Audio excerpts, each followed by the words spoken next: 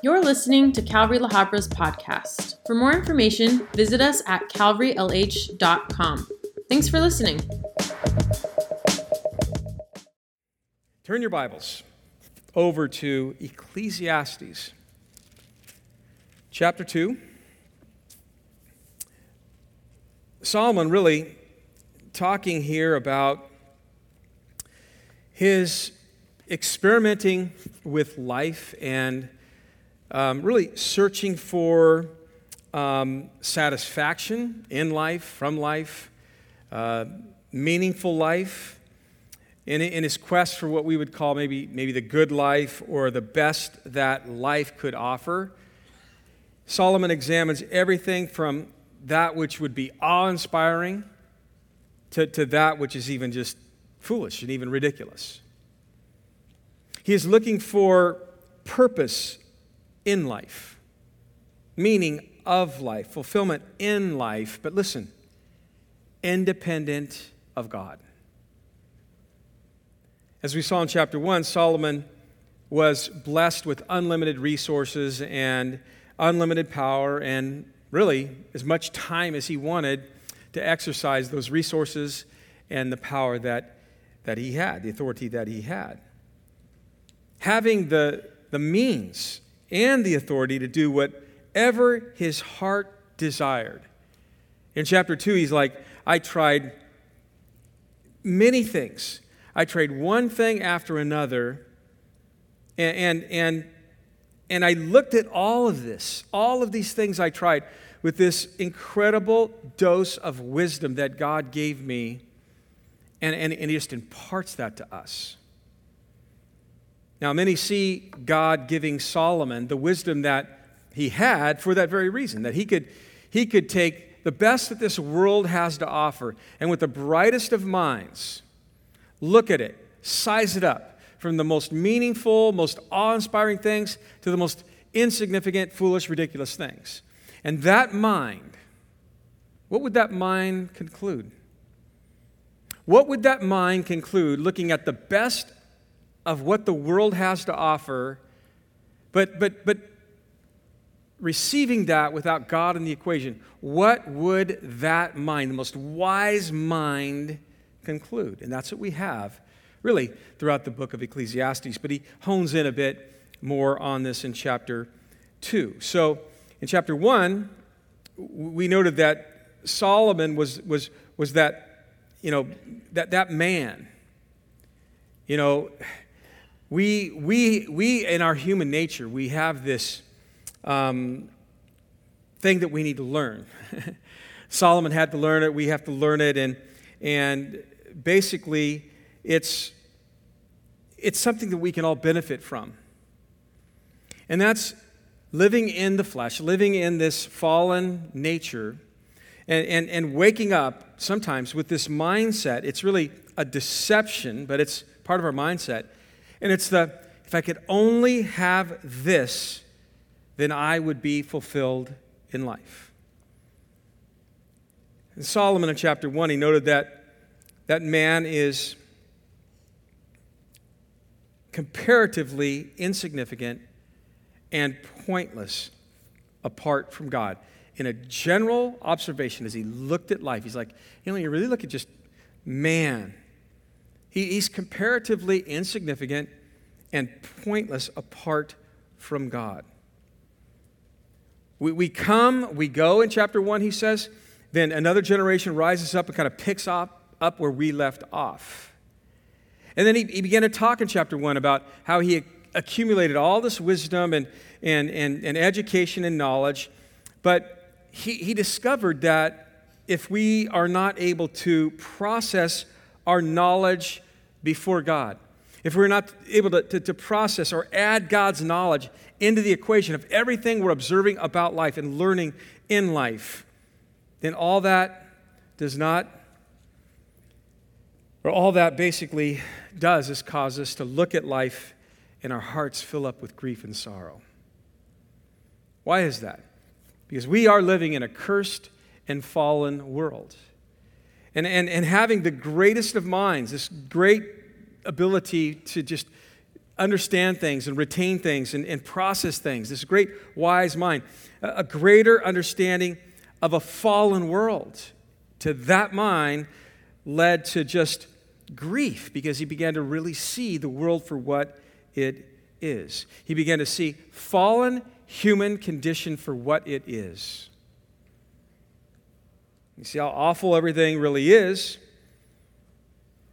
And if you don't have the greater revelation of God, like God's take, to bring into the equation, then it's pointless. And so he's coming out of that, and he now begins to hone in on verse 1 here. He says, I said in my heart, come now, I will test you with mirth, therefore enjoy pleasure. But surely this also was vanity. I said of laughter, madness, and of mirth, what does it accomplish? I searched in my heart how to gratify my flesh with wine, while guiding my heart with wisdom, and how to lay hold on folly, till I might see what was good for the sons of men to do under heaven all of the days of their life. Now, the Hebrew mindset, when you go through the scriptures and you read through the Psalms, you begin to realize that the Hebrew mindset, it concluded that God had indeed made the earth for us to enjoy and for us to enjoy the blessings of his creation. In the New Testament, Paul would, in 1 Timothy 6:17, he would say, command those who are rich in the present age not to be haughty or trust in uncertain riches, but in the living God who gives us richly all things to enjoy. At the conclusion of Ecclesiastes, Solomon will again admonish his readers to enjoy God's blessings and do it while you're young, he would even say, before the old age would arrive and the body begins to fall apart. None of us know about that, but Solomon did. He would say in verse 1 of chapter 12, remember now your Creator in the days of your youth, before the difficult days come. Can I hear an amen on that? And the years draw near when you say, I have no pleasure in them. Interesting. 8 times in Ecclesiastes, Solomon used the same Hebrew word here for pleasure. And so it's obvious that he did not consider God as some celestial killjoy who was anti-pleasure for his people. Solomon specifically mentioned wine here in verse 3 and laughter here in verse 2 as 2 sources of pleasure that were used in his experiment on life. We know in 1 Kings chapter 10, talking about Solomon's life, that he had constructed a massive banqueting hall. In 1 Kings chapter 4, it talks about all the choice foods that he was able to bring in from around the world, the known world then. In verse 8 here, he talks about entertainers and dancers and singers and what would be musicians and even magicians in their day and whatnot, and comedians and all of that. Now imagine King Solomon with all of the wealth we couldn't even imagine if we could see it. But with all of that wealth and all of those resources, with this massive banquet hall, all of the choice food, the top shelf of the top shelf, with the best entertainers that man could provide, the best wine, watching all of the most gifted entertainers. When the party was over, as King Solomon, in his experiment, was examining life, in his heart, he was still dissatisfied and he was still empty. I tried, he says here in verse 1 and 2, I tried to find pleasure with mirth, with humor, or anything that brought him laughter is what that refers to. But I discovered, he says, it actually just led to madness. It was all vanity, and he concluded, what did it all really accomplish? We noted that he would use the word vanity 38 times throughout the book of Ecclesiastes, each time basically talking about how things are meaningless, again, in life without God. In this context, he's talking about the futility of any human effort, the futility of anything that man does or man can produce outside of God. Man's works, not God's works, are vain. They're meaningless. And that's really the theme of Ecclesiastes. So in verse 3 again, he's like, I searched in my heart to gratify my flesh with these things, with things that made me laugh, with the best wines. And so really, basically, he goes in from chapter 1 of going, okay, I had wisdom, and I had all the ability to be educated. And I looked around at all of creation, and I just, knowledge. And he came up with vanity, vanity, vanity. Now in chapter 2, he switches the focus off of like knowledge and being educated and the wisdom and all of that. And he's like, well, now with that mind, I began to look at the world and what the world had to offer me. It's kind of like the college grad now, okay? I've learned it all. Now I'm going to go into the world and I'm going to see what the world really has to offer me. But what does he do? He jumps right into the party life. He just gets right into to looking for the meaning in life through being a party animal, you might say. But this was just as much of a dead end as pursuing, things through knowledge and through education. He looked at what the party scene had to offer, and he goes, man, this is nuts. It leads to madness. It's no way to live. Now we know that there are wise people, even wise people without the Lord can come to this conclusion as they grow older in life.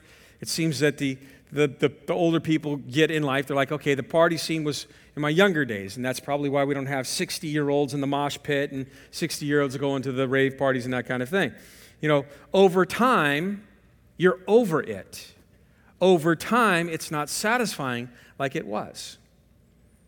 We live in a pleasure-driven world. I don't need to, clarify that case, but it is a world that is driven for pleasure apart from God. Would you guys agree with me? It's very clear. There's nothing wrong with enjoying life and having fun, and the person who builds their life on, finding pleasure and discovering pleasure and seeking pleasure might be different from a person that is just enjoying the things that God has given them. And the person, though, that is like, it's all about pleasure, it's all about that, they're going to find themselves very disappointed in the end. And that's the point that Solomon's making. The problem with pleasure seeking is that really the heart behind this is very selfish. It's a very selfish endeavor for the most part.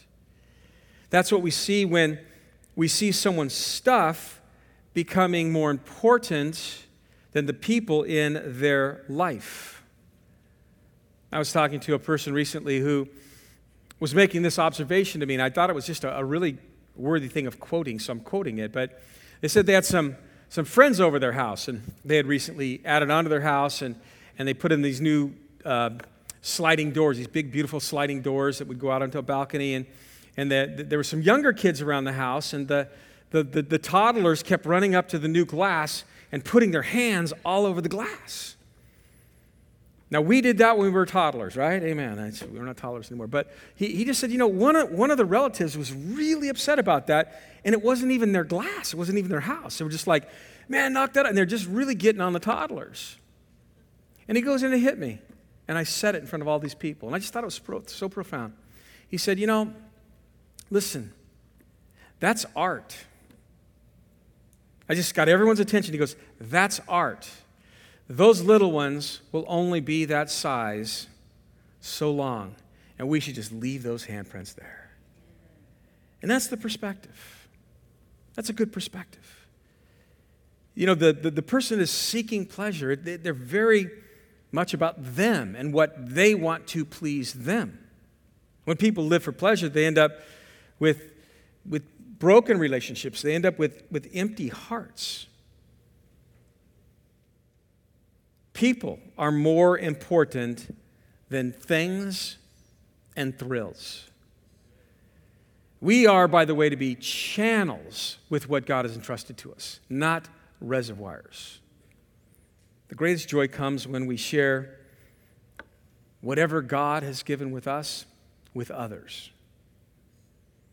When people are living for pleasure, they are pushing and pursuing things that they have, really, if you look at them, everything has a shelf life that they're pursuing.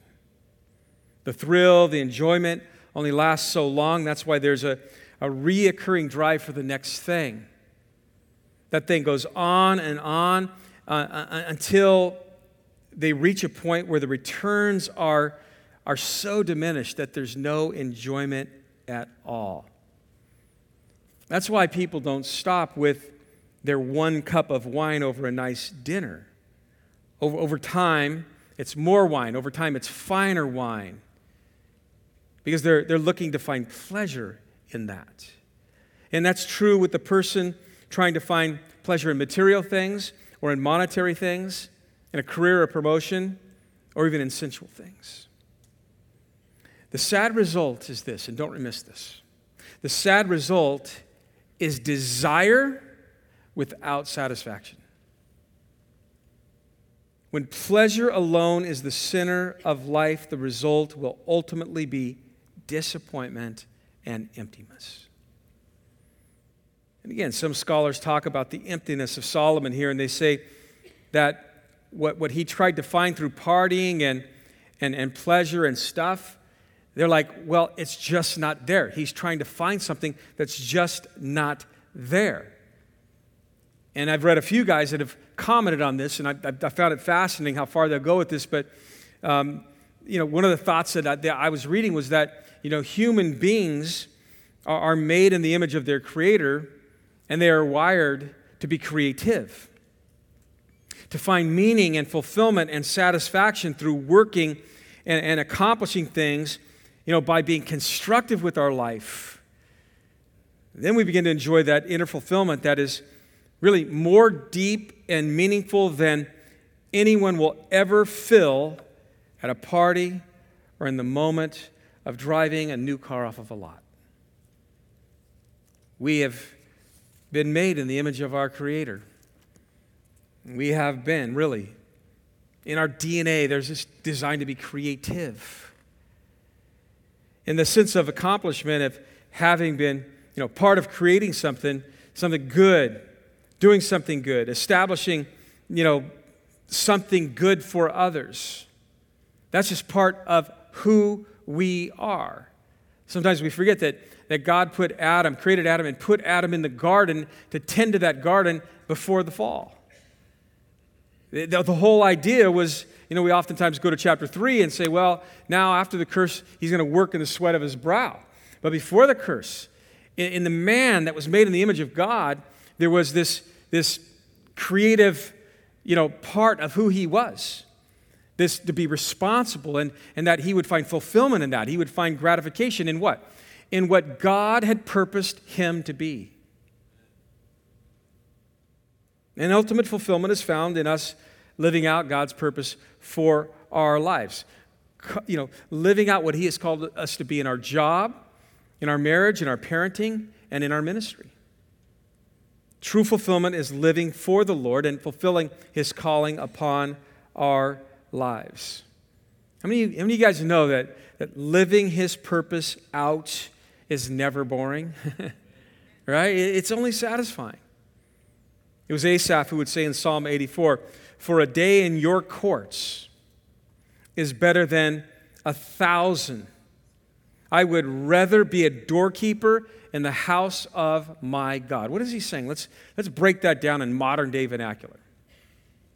He's saying, when I look at the world and everything that the world has to offer me, I would rather spend one day ushering at Calvary Chapel La Habra than 3.5 years of days experiencing what this world has to offer. That's an interesting thing. But we have this opportunity every day. We have this opportunity throughout our life. In verse 4, Solomon begins to talk about how he's experimenting with life again. He's trying to find meaning in life by now amassing wealth and stuff and all of his works and all of his projects here. So check out what this guy does. In verse 4, I made my works great.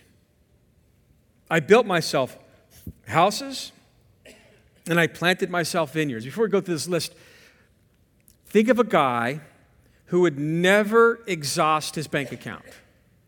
Think of a guy that, he had unlimited resources, not just funds, not just, the monetary ability to build and do whatever he wanted, but he had the workforce.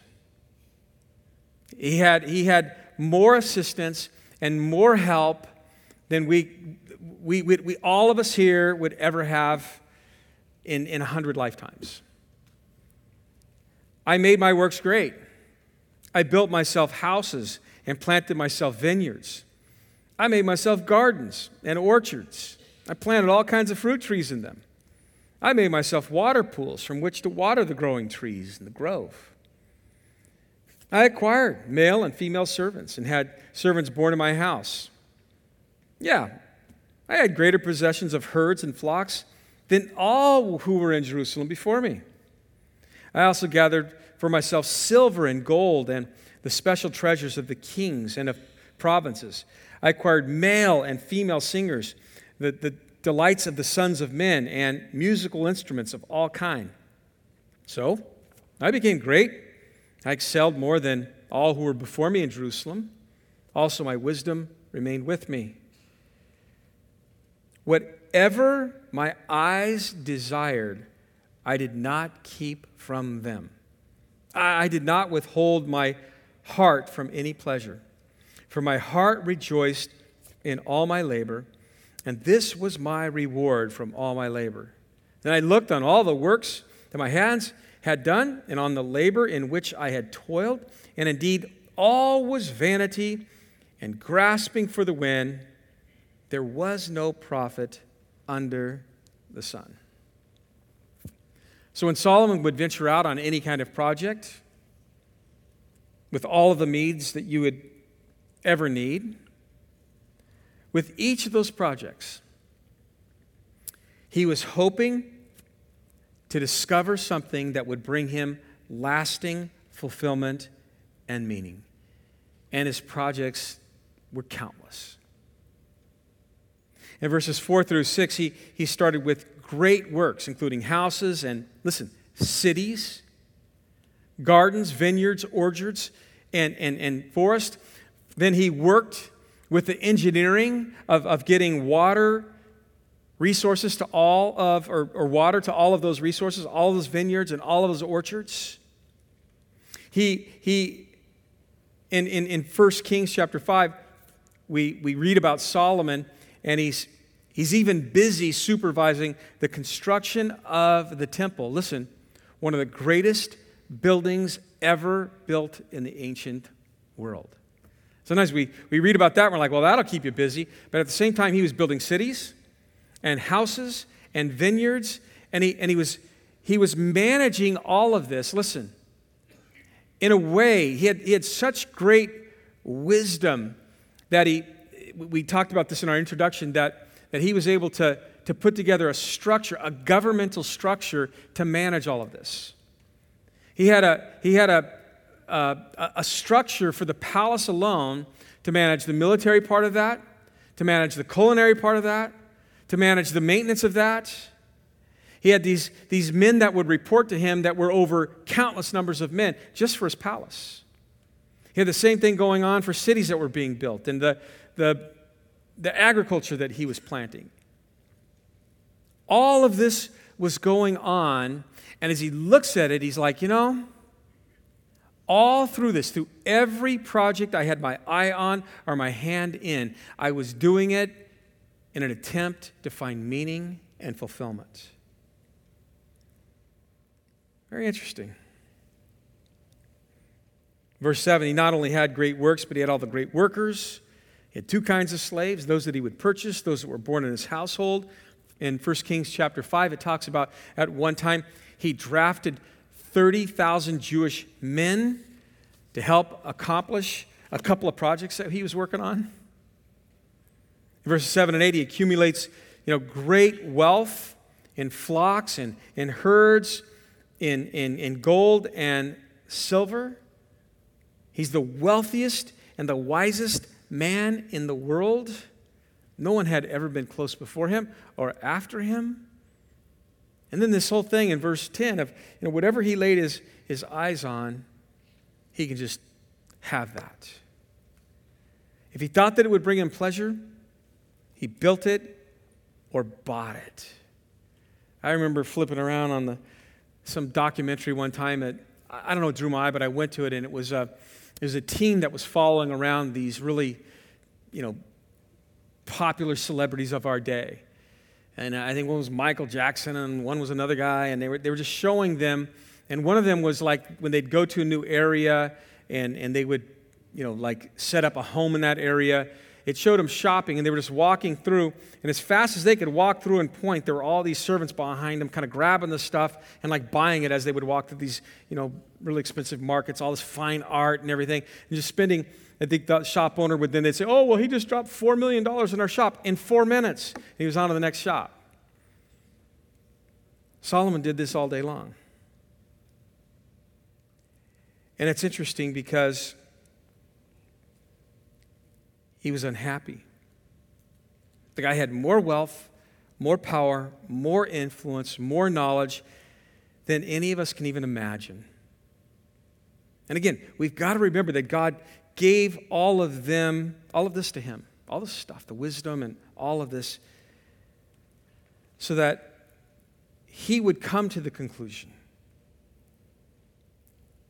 that, look, this doesn't add up. This doesn't bring fulfillment. So we could read it. God's kids like us can read this and not have to live under the deception of, if I could only have this or that from the world minus God, I will be fulfilled. That's the way it is with the material things. They will never, ever satisfy us like we think they will satisfy us when we're eyeing them up and sizing them up and buying them up. I remember, you guys know I like to mountain bike, and I usually start working Lori on a new mountain bike about 2 years before I buy the mountain bike. So we talk about this, and I start convincing her why I need the new mountain bike. My last bike that I got, I think it was about 4 years ago. And I remember I just kept eyeballing this bike, and if I could just get this bike, well, you got to sell your old bike. And I followed and I bought the new mountain bike. And I remember my first ride. I went out on this thing, and it was a blast. But I remember riding, and I just thought, man, I just need a little wider handlebars, just a little bit wider handlebars. So I went to the shop, and I was talking to the guy. Yeah, I've got these bars. If I could just have those handlebars, now that new bike will really be happening. So I get the new handlebars, I go out and ride those new handlebars on the new bike, and I'm like, these old grips don't feel good on the old, handlebars, the new handlebars. So I went back and I'm like, you guys, I got to give me some new grips for the new handlebars on my new bike. You girls are following me on this, aren't you? You know exactly what I'm saying. And that led to I got to get new rims now. And the new rims needed these certain tires. And next thing you know, it was like, no matter what I put on that bike, it just fed this, I need more for that bike. Anybody ever been there? Yeah. Today, sometime we have been there. I know, we've been there.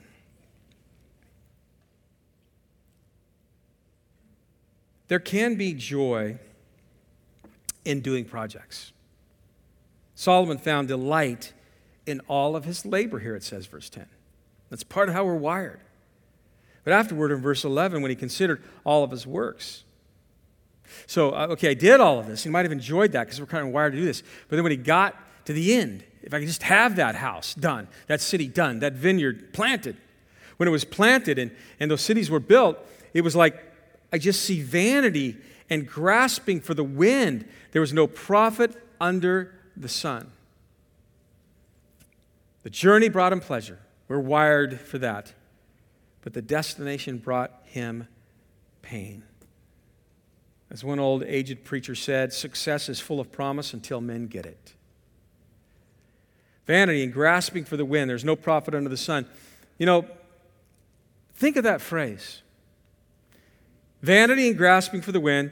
There was no profit under the sun. Imagine how this would affect our life if we really believed this and really applied this on a regular basis. Imagine what Christianity would be today if it was made up of people who truly believed satisfaction is not found in a new this or a bigger that.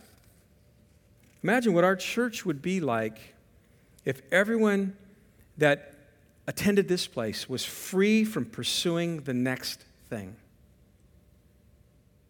Everyone was resting in and fulfilling God's purpose for their life, and they stopped pursuing pleasure and stuff. Imagine what our church would be like. Imagine what the church globally would be like. There's no way we'd fit in this property. Imagine what the church would be if we all saw materialism and entertainment as idolatry. Imagine what the church would be if we all took the time we invest to attain all this stuff and we took that same time and invested it in the kingdom. Imagine what the church would be. Think of the hours that would be freed up. All the hours that we have to work to amass all this stuff. Think of the people that would be freed up. Think of the resources that would be freed up. Think of the satisfaction people would begin to experience and then how that would play into the body life of the church.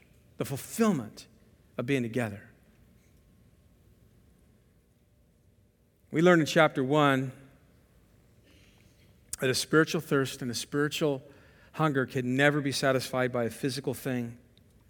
That's what Jesus was teaching at the well with the woman of the well in John chapter 4, where he says, whoever drinks of this water will thirst again, but whoever drinks of the water that I shall give him will never thirst. Now, water that I give, man, it's not only going to fulfill them, but it's going to become a fountain of water springing up into everlasting life. And the woman, she got it right. She's like, sir, give me this water.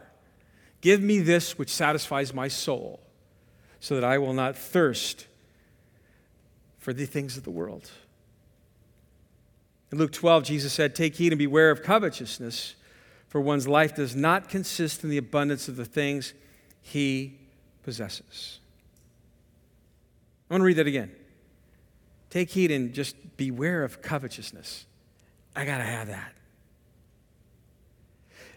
Jesus says, for life does not consist in the abundance of what you got. Do you know that America's consumer-driven economy would totally collapse if Americans believe this? The joy we can take out of material things, listen, this is important. It is a joy that comes when we realize God has blessed us with those things, and they're not our things. They're gifts from God. It's a joy that comes from knowing we don't deserve them. It's a joy that comes when we see all that we have as gifts of God, and we hold on lightly to them as stewards of God's gifts. It's a joy that comes when we use those things that God has blessed us with to bless others. It's a priceless feeling when we know that what we have is from God. When we're in that mindset, don't you pray over your food a little bit differently? When you're in that mindset? I mean, there's the I'm really hungry, let's pray, and I got to eat prayer. And then there's that time sometimes you're like, man, we are just, thank you, Lord. And eating with that mindset, track with me. A person that does not bring God into the equation of their life. Think about this. Think about the most successful, wealthy atheist sitting in their palace with all the food that they've provided. And they have no one to thank because they think it's them. I read a quote, I brought it to my notes. It says, the worst feeling for an atheist is when they finally feel thankful, but there's no one there to thank. Eating a double-double in the parking lot of an In-N-Out Burger with a grateful heart, knowing you don't deserve it and it's God-given, is more rewarding than being a king sitting in a palace with the finest delicacies. You understand that? I know you do. Christians just will not enjoy material things unless we enjoy them as God intended. We don't simply enjoy the blessings from God. We enjoy the blessings of God with him. It was Daniel 4 and 5 where Belshazzar, you guys remember that account, took over the kingdom of Babylon, the death of his father Nebuchadnezzar, and he just puffed out his chest and was like, like I've amassed all of this. He took credit for all of this, and he orders this big old feast, and he has, I want all the princes around the kingdom and all the lords to come to this feast. And, we have in our world, we have self-made men who think that they've made their life what it is and they refuse to give God credit. Well, he was like a self-made king who refused to give God credit. And as they were getting this whole banquet together, and it was a very dark banquet, a sensual, perverted banquet, he orders to have all of the gold and the silver vessels that his grandfather had taken out of the temple in Jerusalem in the Babylonian captivity era. And he's like, I want you to bring all of those sacred vessels, and I want you to bring them to this banquet, and I want you to fill them with wine so we can drink in this drunken orgy of a festival that we have. And as that was going on in the self-made man's party, there was just a finger that would write on the wall, Mene, mene, tekel upharsin. And it was like, what is that? They just were like, what in the world was that? And they call for this guy Daniel, who at one time was able to interpret dreams and visions and things like this. And so they call for this guy Daniel. Daniel, of course, who's always been spot on, is brought, and Daniel interpreted it. But he started by reminding Belshazzar of how his dad rebelled against God, and God allowed him a period of time in which he was insane in order that he might know that God is God and he is not. He says, but you, his son, Belshazzar, you've not humbled your heart, although you knew all of this. And you lifted yourself up against the Lord of heaven. And they brought all these vessels of his house before you, and you and your lords and your wives and your concubines have drunk wine from them. And you've praised the gods of silver and gold and bronze and iron and wood and stone, which you don't even see. They don't even exist or hear or know. Then he says this, and the God who holds your breath in his hand and owns all your ways, you've not glorified. It's sad. Belshazzar would glorify his kingdom, himself, his stuff, but not his Creator. And that very night, he would be slain. Oh, the emptiness, oh, the tragedy of the self-made person who tries to rule God out of the equation. Live his life as if all of what they have, God has no doing in that. The self-made person who has it all usually finds themselves the loneliest of all because, you think about it, like Solomon, how many friends could he really have? Really think about it. Everybody just wants to be around him for his stuff.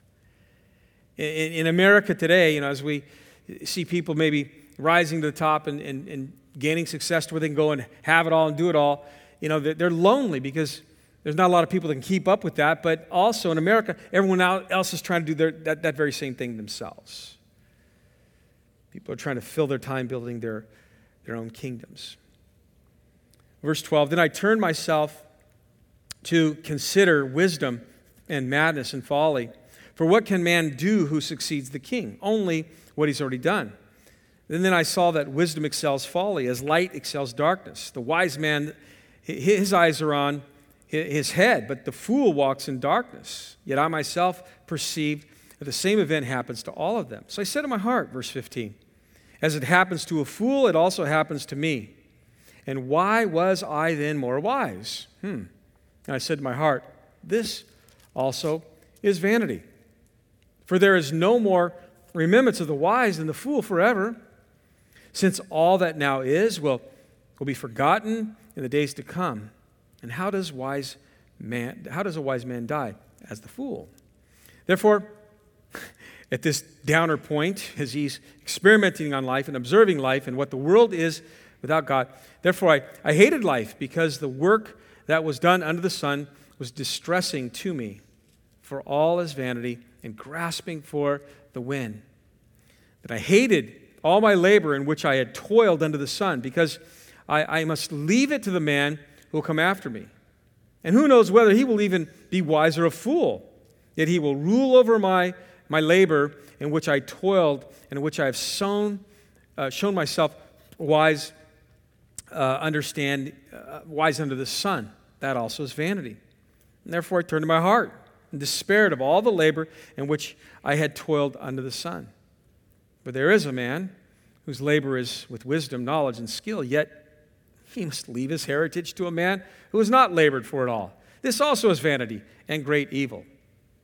For what has man for all his labor and for the striving of his heart, with which he has toiled under the sun? For all the days are sorrowful, and his work burdensome. Even in the night his heart takes no rest. This also is vanity. So he starts off here in verse 12, and I like this phrase, I turn myself to behold. That's a way of saying, I just began to consider things from a different viewpoint. And what was that other viewpoint really?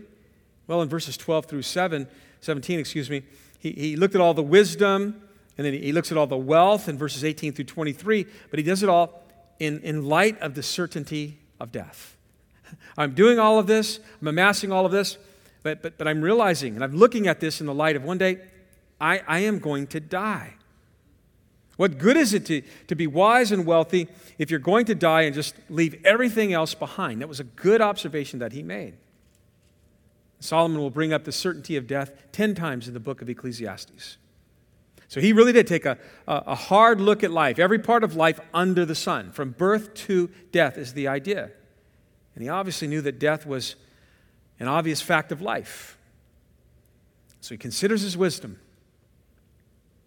Since both the wise man and the fool will die, he's like, well, what value is it then to have wisdom? I was able to gain all of this stuff because of my wisdom. I was able to build all of this stuff because of my wisdom. But I'm going to die and no longer have this stuff. I'm just going to leave it to men behind me. For you and I, we can, on a side note, we can look at the wisdom that we have, right? And we can impart that to the next generation, right? That's a good thing. That's a good use of wisdom, by the way. What I'm doing right now in this room is a good use of time. Amen? It's a good use of time. But in verse 12, what can man do that succeeds the king? And this suggests that it is folly for, successive generations to make the same mistakes. We got to learn. And so in verse 13, he's like, in spite of the fact that all men must die, wisdom is still greater than folly, as light excels darkness. And basically what he's saying is, wisdom is better because the wise man sees that death is coming and he lives his life accordingly.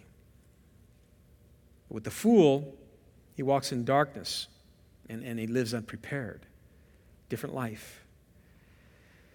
And then, verse 16, Solomon sees that both the wise and the fool die. Both the wise men and the fool are forgotten We see that. We think about, famous people that have died in my younger years, your younger years, and we rarely remember them. We rarely talk about them in our conversation. So anyway, he comes down and he concludes, and I'm hating life. I just hate life. Life seemed irrational to him at that point. It seemed futile to him at that point. Looking at all of his work, looking at all his projects, all of what he's accomplished, all the material things, all the knowledge. He's just disgusted with life. But with that wise mind, that's the right conclusion to come to if life has been lived with God out of the equation. And that's the point. No healthy Christian, I'm not talking physically healthy, spiritually healthy Christian is going to hate life. Why? Because a spiritually healthy Christian brings God into the equation. 1 Peter 3:10, we talked about there, how we love life and see good days. We love life. We seek to put the most into life. We seek to get the most out of life and give glory for all of what we glory to God for all we put into life and take out of life. 1 Corinthians 15:58, we know that our labor is not in vain in the Lord. And we know as well that we're just passing through and this is not our home. Amen? So he considers his wealth in the latter part of that section, 18 through 23. Not only did he hate life, he just hated the wealth that was the result of all of the toil. He hated it because in verse 18, you can't keep it, it's going to go to your successor. It's that parable that Jesus spoke to the rich fool, and he was saying within himself, what shall I do? I've got so many crops. My biggest problem in life is I got to build more barns for all my stuff. And so he said to his soul, I have many goods laid up for many years. And he goes, I just need to take it easy, eat, drink, and be merry. But Jesus, God said to him, fool. He called him a fool. This night your soul will be required of you. Then whose things will these be? Interesting. We are to be good stewards of money, of whatever God has entrusted to us. God is the provider. God is the owner, and we have the privilege of using it, enjoying it for His glory. One day we will give an account. Secondly, we can't protect it in verses 19 and 20. Solomon's it's bad enough that we must leave it, behind, but even worse, we might leave it to someone that might waste it. We can't protect that. There's no guarantee of that. You can write the best living trust and will and whatnot, but once the successor gets their hands on it, they're going to do what they do with it. Thirdly, we can't enjoy it as we should in 21 through 23 if we all, if all we do is think about our wealth and worry about it, what's going to happen to it, we're going to just make ourselves miserable. And it's just going to seem futile. And Solomon experienced that as well. So what does a man get for all the toil and anxiety of striving with which he labors under the sun? In verse 22, at this point, man, it just seems like a downer. He seems like a pessimistic, but he doesn't remain that way very long. In verse 24, notice with me, nothing is better for a man than that he should eat, drink, and that his soul should enjoy good in his labor. This also I saw was from the hand of God. For who can eat or who can have enjoyment more than I? For God gives wisdom and knowledge and joy to a man who is good in his sight, but to the sinner he gives the work of gathering and collecting, that he may give to him who is good before God. This also is vanity and grasping for the wind. Now, there's 6 conclusions in the book of Ecclesiastes. We talked about Solomon, the way he writes this out. He ponders things and just ponders them out loud. Ponders. And all of a sudden he just winds it down and he draws a conclusion. Here's the first of those 6 conclusions. So,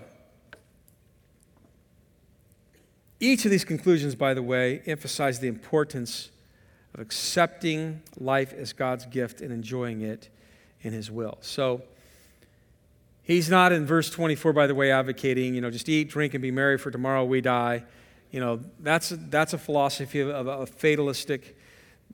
fatalism, not faith. What he's saying is thank God for what you do have and enjoy it to the glory of God.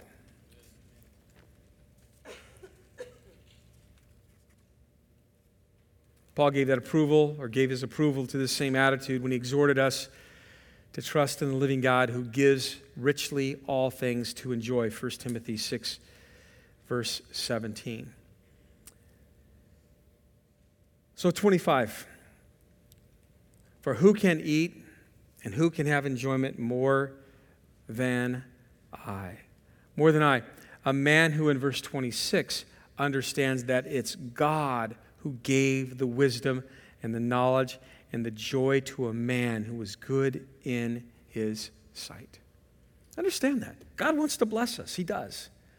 He wants to bless us. He wants us to enjoy this world and things in this world.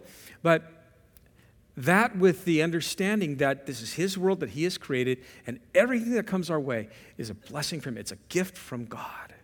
For us to understand that and for us to give him credit for that. Give him glory.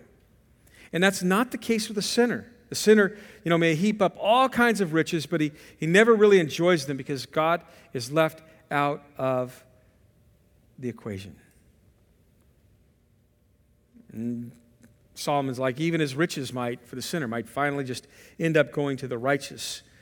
It's not always the case, but we do see from time to time that being the case. We know that when the nation of Israel left Egypt, you remember, it was like, man, those Egyptians were like, just get out of here, take all of our gold, take all of our, just leave. Sometimes that's just the way God works. Then we take all that stuff and build a golden calf with it. It's just the way it kind of works.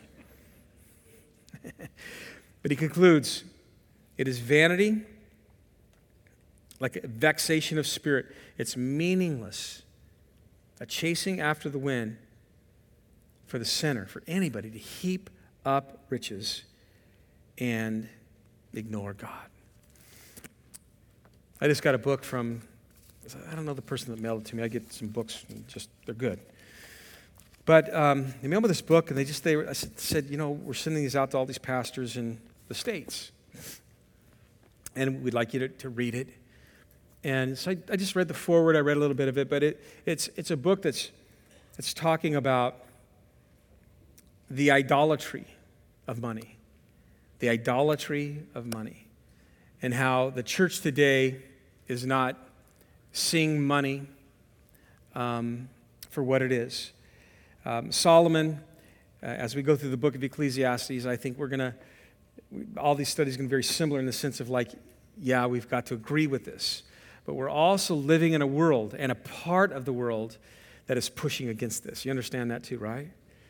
And so I think it's important that as we go through these studies, we just open up our hearts and we ask the Lord to show us the idols maybe that need to be torn down in our own hearts and our own lives, right? And I think it's important too to kind of look at life and our own life, the path that we're on, whatever that might be, and just be honest with ourselves and before God. And is this what God desires for me right now? Am I pursuing a career? Am I pursuing advancement in that career? Am I pursuing the next, opportunity because God has put that in my heart, because God has opened that door? Again, we need to look at everything as is this from God? Is this from God? Because we do live in a day where self-made men and self-made women can be self-made men and self-made women.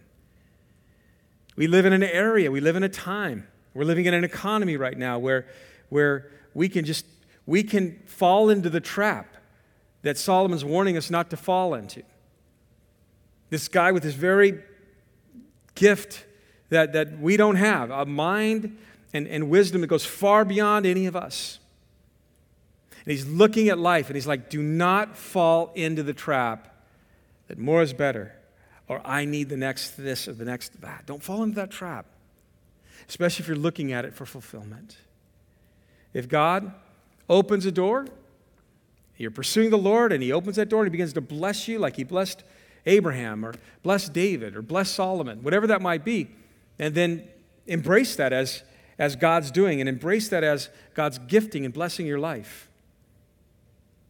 And live your life, whatever that might be. And you don't have to have Solomon-like wealth to learn this lesson.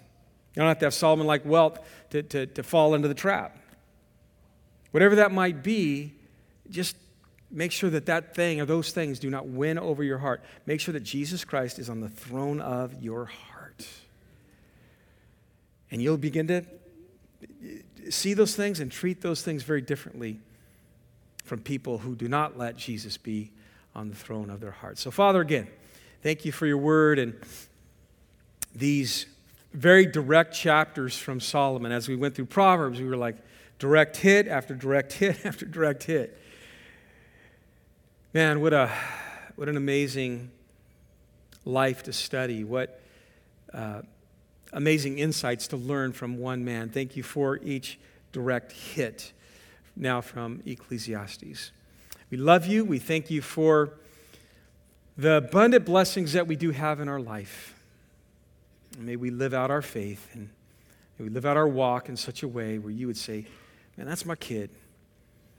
And they are good stewards, grateful stewards with what I've entrusted to them. That you'd see us giving you glory by the way we see things, the way we treat things, the way we bless others with things. May all of that bring you glory. In Jesus' name we pray. Amen.